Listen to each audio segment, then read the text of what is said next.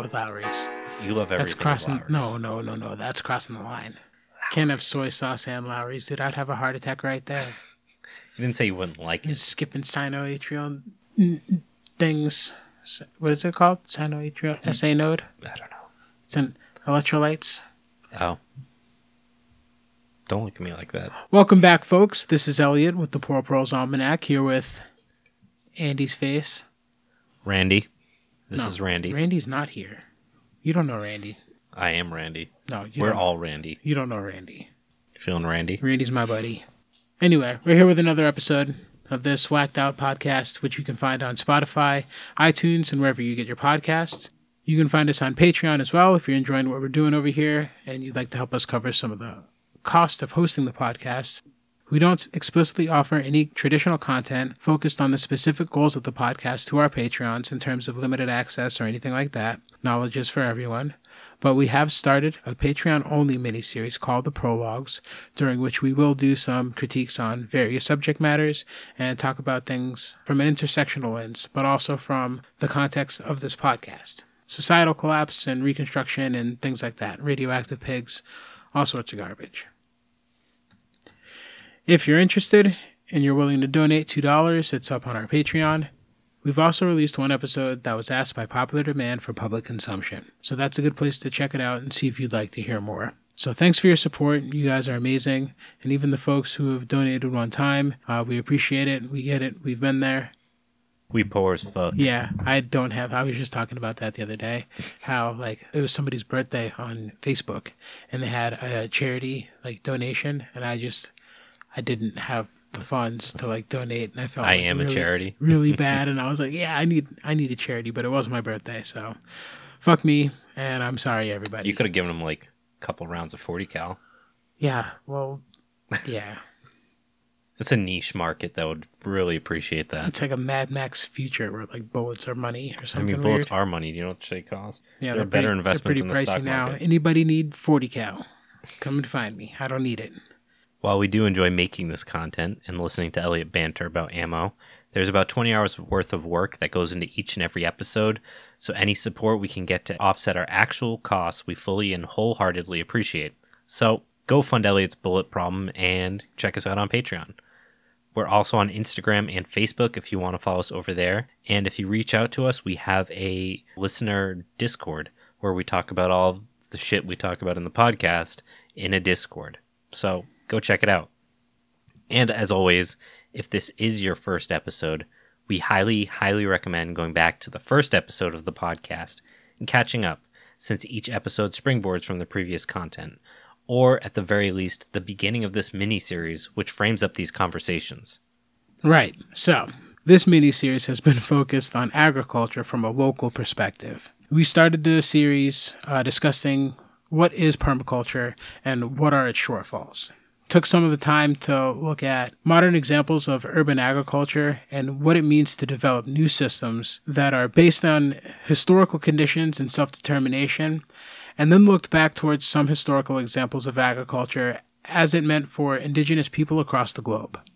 This episode is a bit of an extension of these two frameworks, in which we will be looking at exactly what systemic erasure looks like within the context of indigenous people and the narratives that surrounds that process of erasure. Understanding how and why these erasures happen helps inform us in how we can come to terms with these massive problems of colonialism, erasure, and genocide so that we can move forward in a productive way. In this episode, we're looking at the history of the Anishanaabe tribe, an encompassing term which ties together culturally related indigenous peoples of the upper Midwest region, ranging from Minnesota and Canada through the Great Lakes region of the Ojibwe tribe. Yeah, so there's a bunch of different terms and loosely associated tribes from this region. Anishanaabe is essentially a wide-ranging regional term that ties the fact that all these cultures are usually closely related. When we decided that we want to take a look at some of their history, it was really important to think about where their traditional cultural heritage, and then what the effects of colonialism, short-term and long-term, on those, and as well as the indigenous ecology of these regions. So in this conversation, we're going to center our conversation specifically on the food aspect of the Anishinaabe, especially how they relate to the foods they consume. Maintaining the connection between story and seed to provide healthy food, spiritual sustenance, and sustainable harvests are very much present in Anishinaabe communities, for whom specifically the wild rice, or Manoomin, is a life and culture-sustaining food. Manoomin figures centrally in the story of the Anishinaabe people's migration from the Atlantic coastline to the Great Lakes region, or Anishinaabe, the land of the people. The Anishinaabe received a prophecy more than 500 years ago, telling them to follow a migis, or a cowrie shell, that would appear in the sky ahead of them until they reached a place where food grows on the water. Upon seeing Manoomin growing on the lakes and rivers around the Great Lakes when their migration led them there in the mid-1500s, the Anishinaabe knew that they had found their home. Manoomin, recognized as a gift from the Creator and a marker of home, became a staple food for the Anishinaabe due to its abundance, storability, and nutritional richness. Because of its centrality in origin stories, identity, and survival, managing wild rice in its natural state is a moral obligation, as well as a treaty right. Manoomin is also a sacred food intertwined in countless ways with the Ojibwe spiritual practices, kinship relations, economies, gender roles, history, place, and contemporary existence. It is no understatement, then, to view Manoomin as one of the quintessential elements of being Ojibwe. The Anishinaabe scholar-poet Kimberly Blazer connects the Manoomin harvest and the continuation of the Anishinaabe people to the very process of storytelling, writing that, quote, rice kernels fall back upon the fall waters, sink slowly again to the soft silt. Stories, too, must seek fruitful grounds, settle, arise again in new voice. We only continue by the grace of these spirit acts. Somewhere there is intersection between the motion of stories, the motion of life, and the mobile centers of meaning, end quote. For Blazer, both storytelling and the Manoomin harvest are spiritual acts that intersect in the creation of meaning that enables a people to live and to thrive across seasons and generations in the full knowledge of who they are and what feeds them. And the practice of sharing ricing stories reminds both tellers and listeners of the kernel of who they are as a people. Manoomin thus feeds the Anishinaabe by nourishing not only their bodies, but also spirits, economies, and sovereignties. Yeah, she's a really good writer. Yeah. It's a good quote. Yeah, and it speaks to that storytelling ability. Yeah, that's well, great. That dynamicness of their relationship with food, which I think is what a lot of what this whole series is really pointed to, is that food is much more than food, and I think we all understand that in some level. Right, it speaks to history. Right, there's that root to culture, your roots, where you come from, tradition. All of those things are steeped in, the foods that we call comfort foods, and the things that remind us of home when we might not be there. You know what I mean? And economy, in a lot of ways, or at least our economy, try to tear that from us by focusing instead on foods that are cheap and accessible and storable, instead of the foods that might speak to the labor of living, in a sense. And we see that a little bit in the attempted commodification of Manoomin. So for approximately 250 years, since the British naturalists sought to commercialize the production of wild rice to feed colonists across the British Empire, Manoomin and Anishinaabe communities have faced the threat of those who want to separate the seed from the story. This threat continues today in the production of paddy-grown wild rice and in ongoing agribusiness attempts to genetically modify, patent, and control wild rice. These separations, which are part and parcel of ongoing processes of colonization, limit native access to land and resources, and also challenge indigenous economies and thus food security and sovereignty. The wild rice narratives examined here are but a few of the many, many stories of Manoomin that Anishinaabe tell. They elucidate the close historical, spiritual, and ecological and material relationships between both the Anishinaabe communities and Manoomin, and demonstrate the importance to Anishinaabe self-determination of maintaining such connection with their food. So, for our listeners, Manoomin is the Anishinaabe word for rice. but it also means so much more than rice. It's like, it almost has a spirit in itself. Yeah, and it's multifaceted. Rice isn't just a thing you eat. It's a part of your history. It's a part of the stories.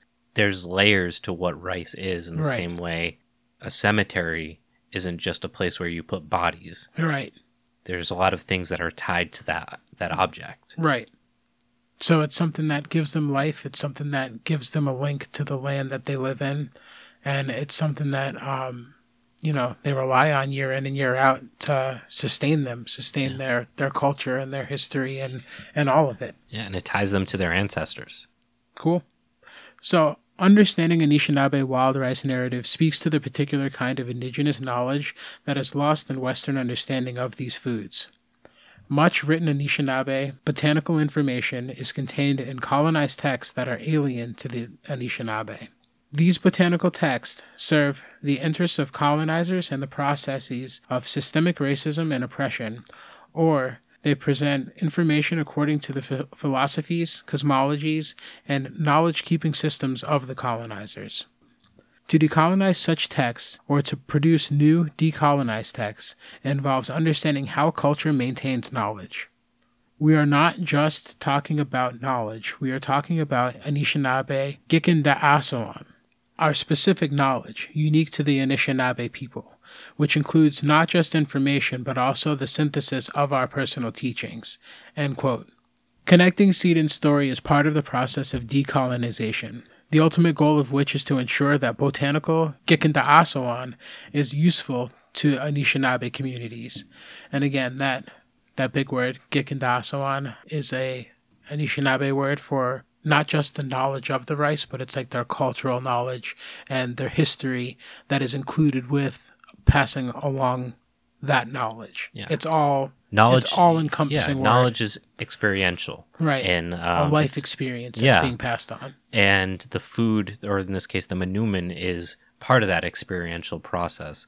And trying to pull the Manoomin out of that experiential relationship makes it lesser than what it is with it, and it shouldn't exist without it in many ways. It's part of that Western philosophy of breaking something down into its simplest part in order to understand it, and it strips away what makes it so important and so connected to these peoples. And we're going to talk about that in a moment, both the process itself and the colonization aspects of it. So in terms of actually doing the Manoomin harvest, there's a multifaceted ritual that contains various and complex ecological, spiritual, and legal knowledge and skills. Through the 1930s, the process began when women would bind stalks of rice together for about 10 days before the rice field fully ripened, a practice that has had many purposes, from both marking rice territory to allowing the rice to ripen uniformly. This procedure, along with an elected ricing committee that ensured an ecologically sound and organized harvest, constituted what Brenda Child calls, in quote, "an indigenous legal system to protect wild rice in its unique ecosystem," end quote. While the women's binding procedure ended by the 1940s, other elements of hand harvesting continue today in many communities. Once a member of the tribal government or committee, or an elder, sometimes called a rice chief, declared the Manoomin ripe and ready for harvest, ricers would make an offering of asema, which is tobacco, before taking to the water. Partners move through the rice beds in a boat, with one person pulling it forward while the other uses cedar ricing sticks to knock the ripe kernels into the boat. The ricers allow some kernels to fall into the lake bed to reseed for the next year. Although I will note that a lot of research has shown that some of these rice kernels can last up to 30 years and possibly longer before they sprout, depending on conditions. So you're essentially creating an incredible seed bank by continuously feeding into those, into that seed bank. Right. And does flooding and all of that just spread that rice further, which is why these lakes are scattered with rice. And that's why if they dry out, it's not that big of a deal, because they'll usually stay dormant until those lakes or ponds start filling up again.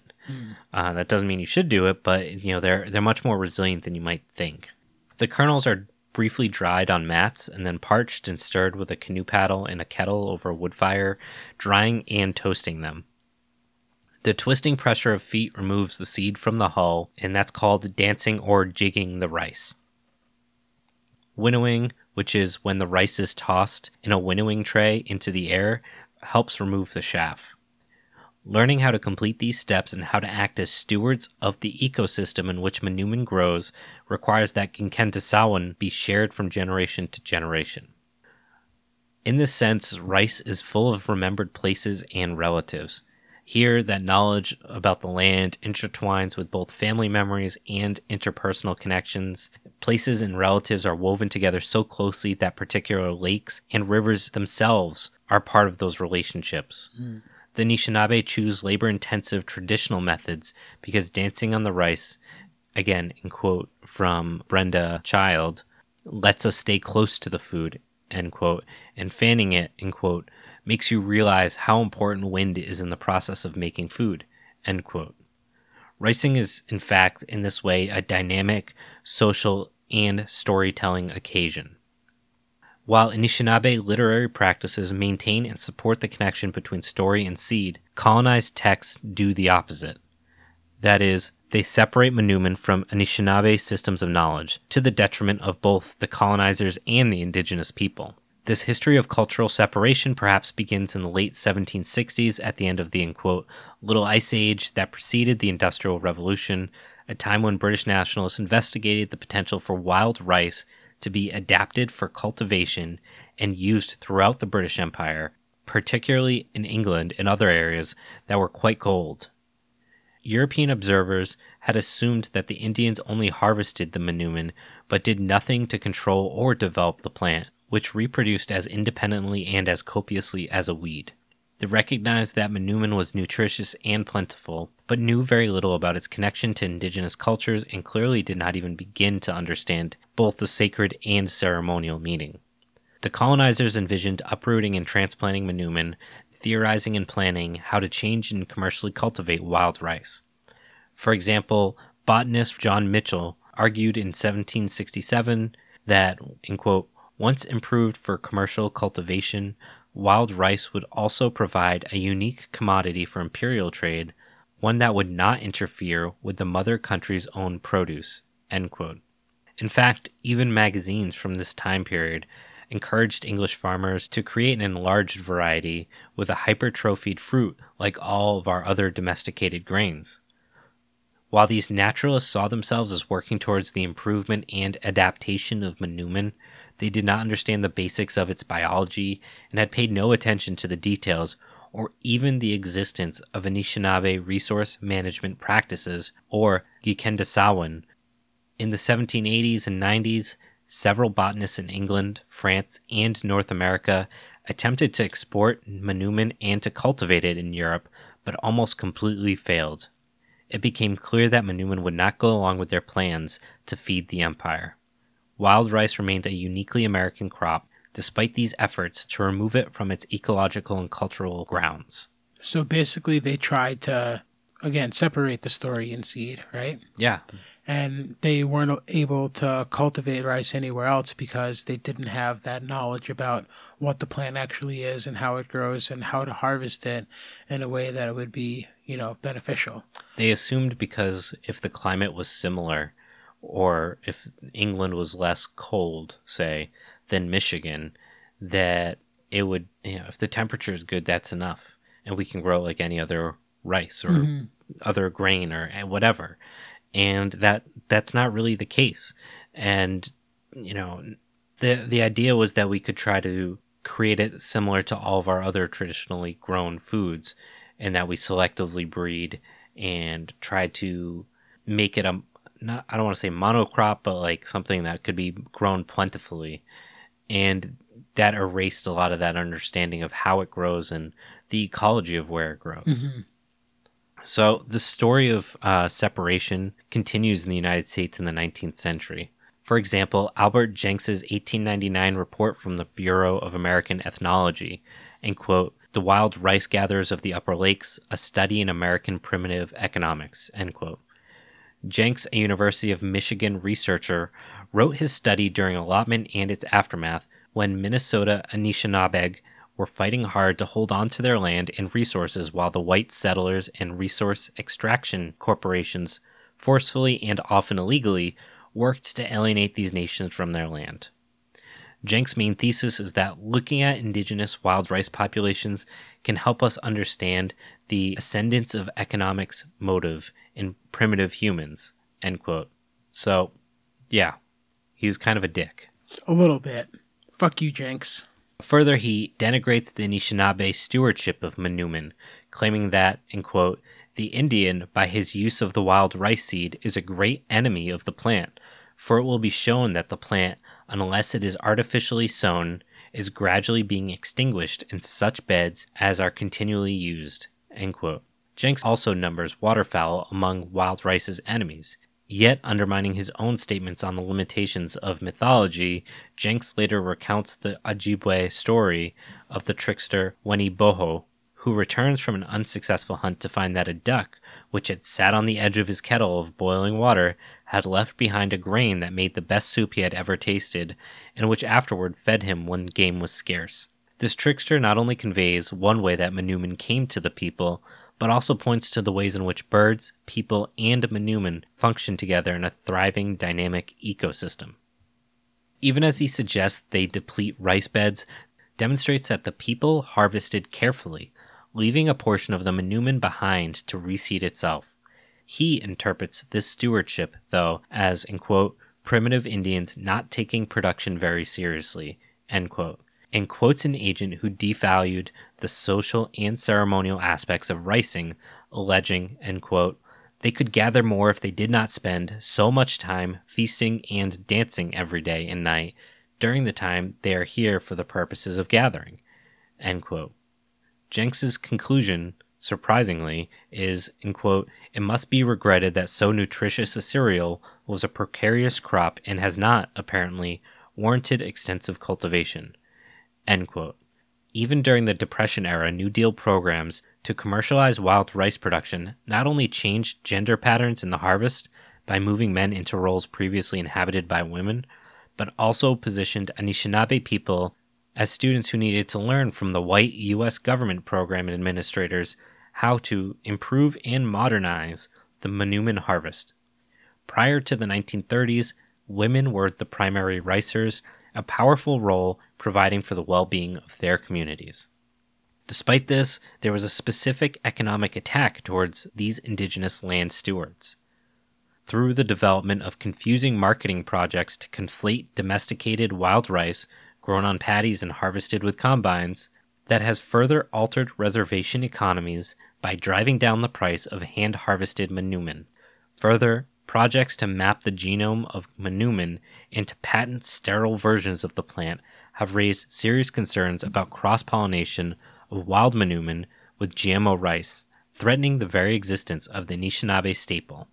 So we can see here that there's multiple ways that colonization continues, despite the fact that you could say we're not taking more land, and I say we as white Americans or non-indigenous Americans. U.S. government. Yeah, the U.S. government. That there's so many things that are still going on that are a direct attack against these people and the way they live, by cutting them out economically, by threatening the foodways that they have because of things like cross-pollination, and trying to detangle the relationship that these indigenous tribes had with the foodways around them. Right. Whether that's legal or whatever. Yeah, and we can, the days of maybe raiding tribes might be over physically, but psychologically and economically, they're still quite alive and well. Right. And I don't, when we talk about these things, I think it's easy to see a meme that says like colonization is still happening, but to understand quite literally what that means is much different. Right. So this continuous presence of a rich and varied collection of wild rice stories among Anishinaabe signifies a long-standing legal claim of connection between Manoomin and the people. Wild rice stories are not only told alongside the lake and during family gatherings, but also in the courtroom, where the Anishinaabe fight for recognition of their rights to their lands and their role as stewards of ricing habitats. Treaties provide Anishinaabe people the right to their rice, not genetically modified organisms that have been built upon the genetic code of the grass. Continuing the harvest maintains not just a way of life, but Mino Bima'adazoin, the good life, in English. Life as it was meant to be is basically what the word means. It's a big one. As we continue to build this understanding of the triangulations of these different aspects, a specific term comes to mind, transmotion, end quote, embodies tribal sovereignty through the imaginative and visionary links of story, tribal memory, and environmental knowledge. Willingness to hear and participate in the stories and experiences, like ricing, that pull people together. End quote. The Ojibwa understand that their relationship to wild rice through stories known to many from childhood. In fact, Anishinaabe storytellers and food activists are often one and the same. Both connect the process of ricing to the telling of ricing stories, speaking often about how stories maintain Gikendasoin. As the poet we quoted earlier, Kimberly Blazer, explains, end quote, when I investigate the native seed banks that seek to preserve indigenous varieties of tribal foods like wild rice, I think also of the vast story banks that preserve Anishinaabe beliefs and tradition. Each storytelling is both harvest and reseeding, end quote. Story and action intertwine, and ricing becomes decolonized, and decolonizing knowledge and process which can never be separated from story. Anishinaabe communities today create and sustain the good life, a healthy life, by fighting to maintain the wildness of wild rice. Working together, writers, activists, ricers, storytellers act as cultural and environmental stewards by engaging in projects that affirm Anishinaabe rights to Manoomin and to community health and self-determination. Programs like Native Harvest, Red Lake Nations Foods, and Net Lake Wild Rice simultaneously work on food access, habitat sustainability, and reinvigorating traditional economies. The Intertribal Agricultural Council hosts an annual Great Lakes Intertribal Food Summit, at which storytellers, elders, researchers, Foodways teachers, and chefs can share their knowledge of Manoomin and cook and eat together. Collections of recipes, such as Hyde Erdrich's original local indigenous foods, stories and recipes from the Upper Midwest, Native Harvests, Let's Cook Our Foods, and the Dream of Wild Health Farm cookbook. Juxtapose recipes and Diba'a Jamawanan. I got it. And teach how to prepare healthy food meals from Manoomin and other indigenous foods. Organizations like White Earth Land Recovery Project fight against genetic modification of Manoomin and biopiracy, which I didn't know was a word. All of these projects and many others tell Manoomin narratives to propagate Gikenda'asoan in order to achieve their goals of food sovereignty and Anishinaabe culture, spiritual, and physical health. Wendy Jin-Hughes explains that the priority of decolonized Anishinaabe Gikendasoan is, end quote, to revitalize this knowledge within our own lives so that it will be there for our children and grandchildren and their children and grandchildren, end quote. Clearly then, Merilu Awiakta's insistence on the importance of keeping story and seed together rings as true for Manoomin as it does for corn. In a time when climate change, pipelines, and continued experimentation with GMOs and paddy-grown rice continue to threaten Manoomin, Anishinaabe people create and convey Gikenda'asoan about Manoomin, telling stories that nourish as an act of survivance. Their sense of decolonization means trying to bring their culture back to life. Well, I don't want to say back to life. Well, it's trying to keep the spirit of their culture intact and alive without being broken down into pieces. And genuinely. Right. It's trying to keep the Manoomin as part of their culture without... Yeah, and this is something we talked about. Good. Well, again, it comes down to the Western idea of like ownership. They don't own this rice, but they do own their history and their cultural identity, and you shouldn't be able to really you shouldn't be able to take that away. No, and I was thinking about the Satayama farms in Japan, and what their solution to save the Satayama has been to make public parks where people do the things to maintain the landscape, but it's not really working. It's working a little bit, but not as much as it should, because they're just going through the motions. They're not invested in it culturally. Right, it's a cheap copy. It's a representation or a replica. Yeah. And in this sense, they're really challenging that by genuinely revitalizing these practices, knowledges, and foodways.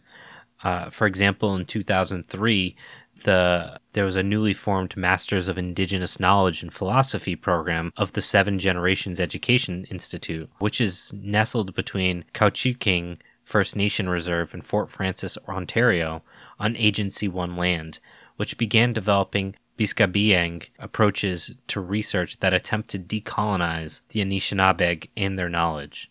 The Biskabiang approach to research was developed in courses for the Masters of Indigenous Knowledge and Philosophy program when students and instructors asked Anishinaabe elders to describe in Ojibwe certain concepts associated with how an Anishinaabe person learns within the Anishinaabe culture. The Anishinaabe academics involved in this project helped the students correlate these Anishinaabe cultural concepts with those of traditional academia. This project resulted in a list of terms in the Ojibwe language describing the Anishinaabe way of being, to be used by those conducting research on Anishinaabe Gikendasawan. Those following Biskabiang approaches to research use these research terms. In the context of this methodology, the word Biskabiang means returning to ourselves. Laura Horton, director of the post-secondary education program at Seven Generations, describes Biskabiang research as a process through which Anishinaabe researchers evaluate how they personally have been affected by colonization and rid themselves of the emotional and psychological baggage they carry from this process, and then return to their ancestral traditions.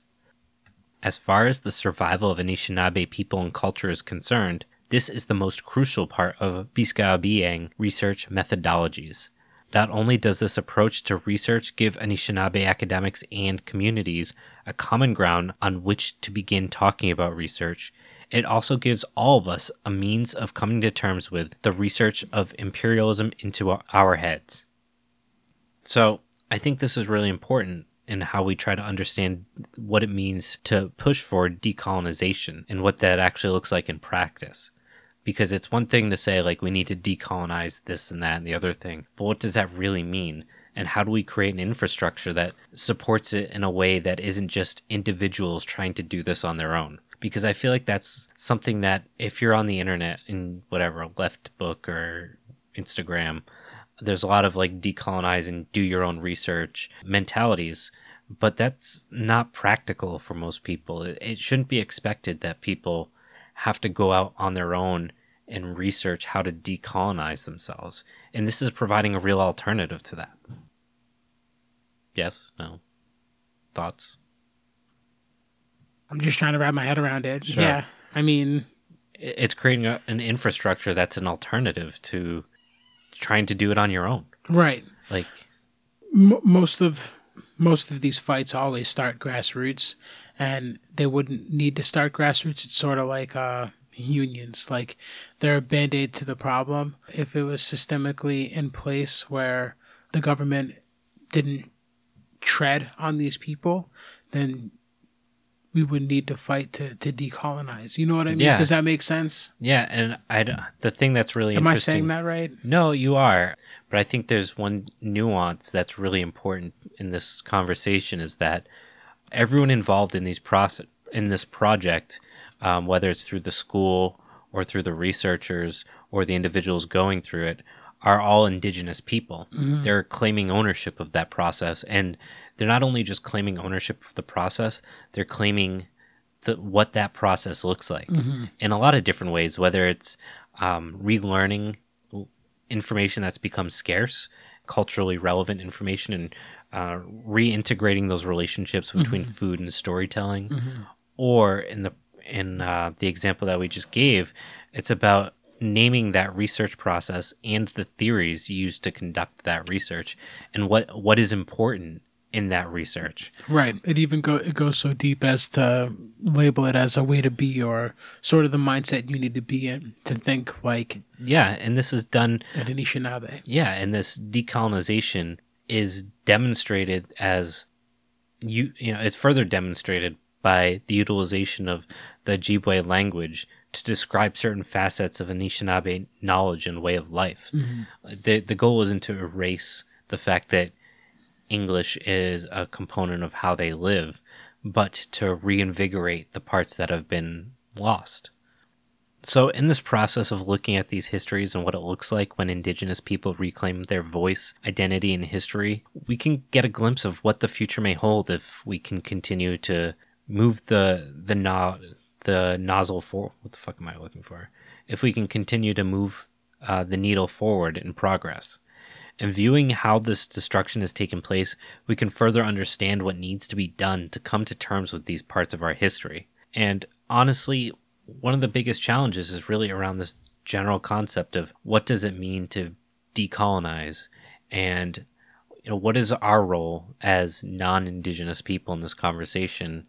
What can we do to make amends? This idea of reconciliation. Right. And that's one thing that this conversation sort of points out to me is rather than fixing yesterday's problems, I feel like the idea of decolonization starts with fixing the problems that we have today. And that comes with addressing those systemic issues that are still causing harm today before we can start to patch up harm that was, old wounds, so to speak. And further, this idea that in order for people to be made whole again, it requires those of us that are not impacted by these actions over history for us to essentially shut up or use our platform to help elevate these conversations and allow them to speak for themselves.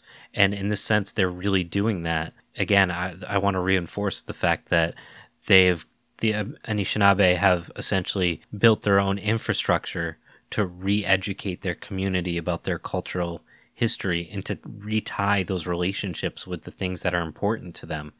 And it's not, I don't want to say it's not my job as a white person to do that, but it's their own self-determination about what that looks like. It's not my job to tell them what that looks like. Yeah, people should have their own way of passing down their stories and their knowledge and their history. That's what it comes down to. Yeah, and they have that full infrastructure that they own. There's no white guy at the top that's like, I'm John Smith and I'm not Anishinaabe, but I run the school for Anishinaabe. It's, if you look at all the people that are involved, they are indigenous. They're owning their decolonization, and that is crucial. So hopefully you guys enjoyed this episode. It's a little bit different than the last few that we've done, but I think it helps tie together some of these stories. And we've looked at so much of the past, and now it's our job to start thinking about how can we tie this back into our reconciliation of foodways and how we grow food, and these questions about permaculture and all these other subjects that I think this all ties together with. So if you enjoyed this episode, please give us a review on iTunes. If you really enjoyed this episode, you can also give us a tip over on Venmo or check us out on Patreon. We appreciate all the help we could get. Thanks, guys. Yeah, thanks, guys. This is Andy. This is Elliot.